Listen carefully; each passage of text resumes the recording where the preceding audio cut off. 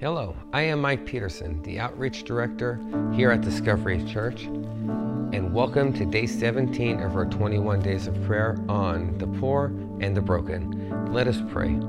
I thank you, Lord, for your presence, and I pray that you continue to bless us and that your love is revealed throughout this time. In Jesus' name, amen. Today we're going to be looking at 1 John chapter 3, verse 17.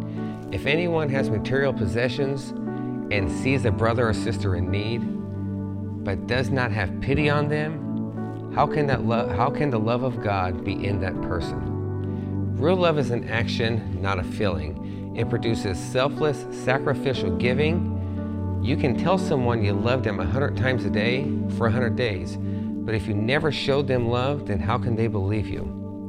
The greatest act of love is to give oneself to others by serving them and putting their desires first with no thought of receiving anything in return. This verse gives us the perfect example on how to do that. How clearly does your action say you really love others? Are you generous as you should be with your money, possessions, and time? As God's children, our actions reflect God's love, and it is to be demonstrated through us. Now let us pray for Sonoma County and the people in our county. Lord, I pray that our county will flourish and overflow with love and resources, and that the people will see a need and fill a need. I pray this in Jesus' name. Amen.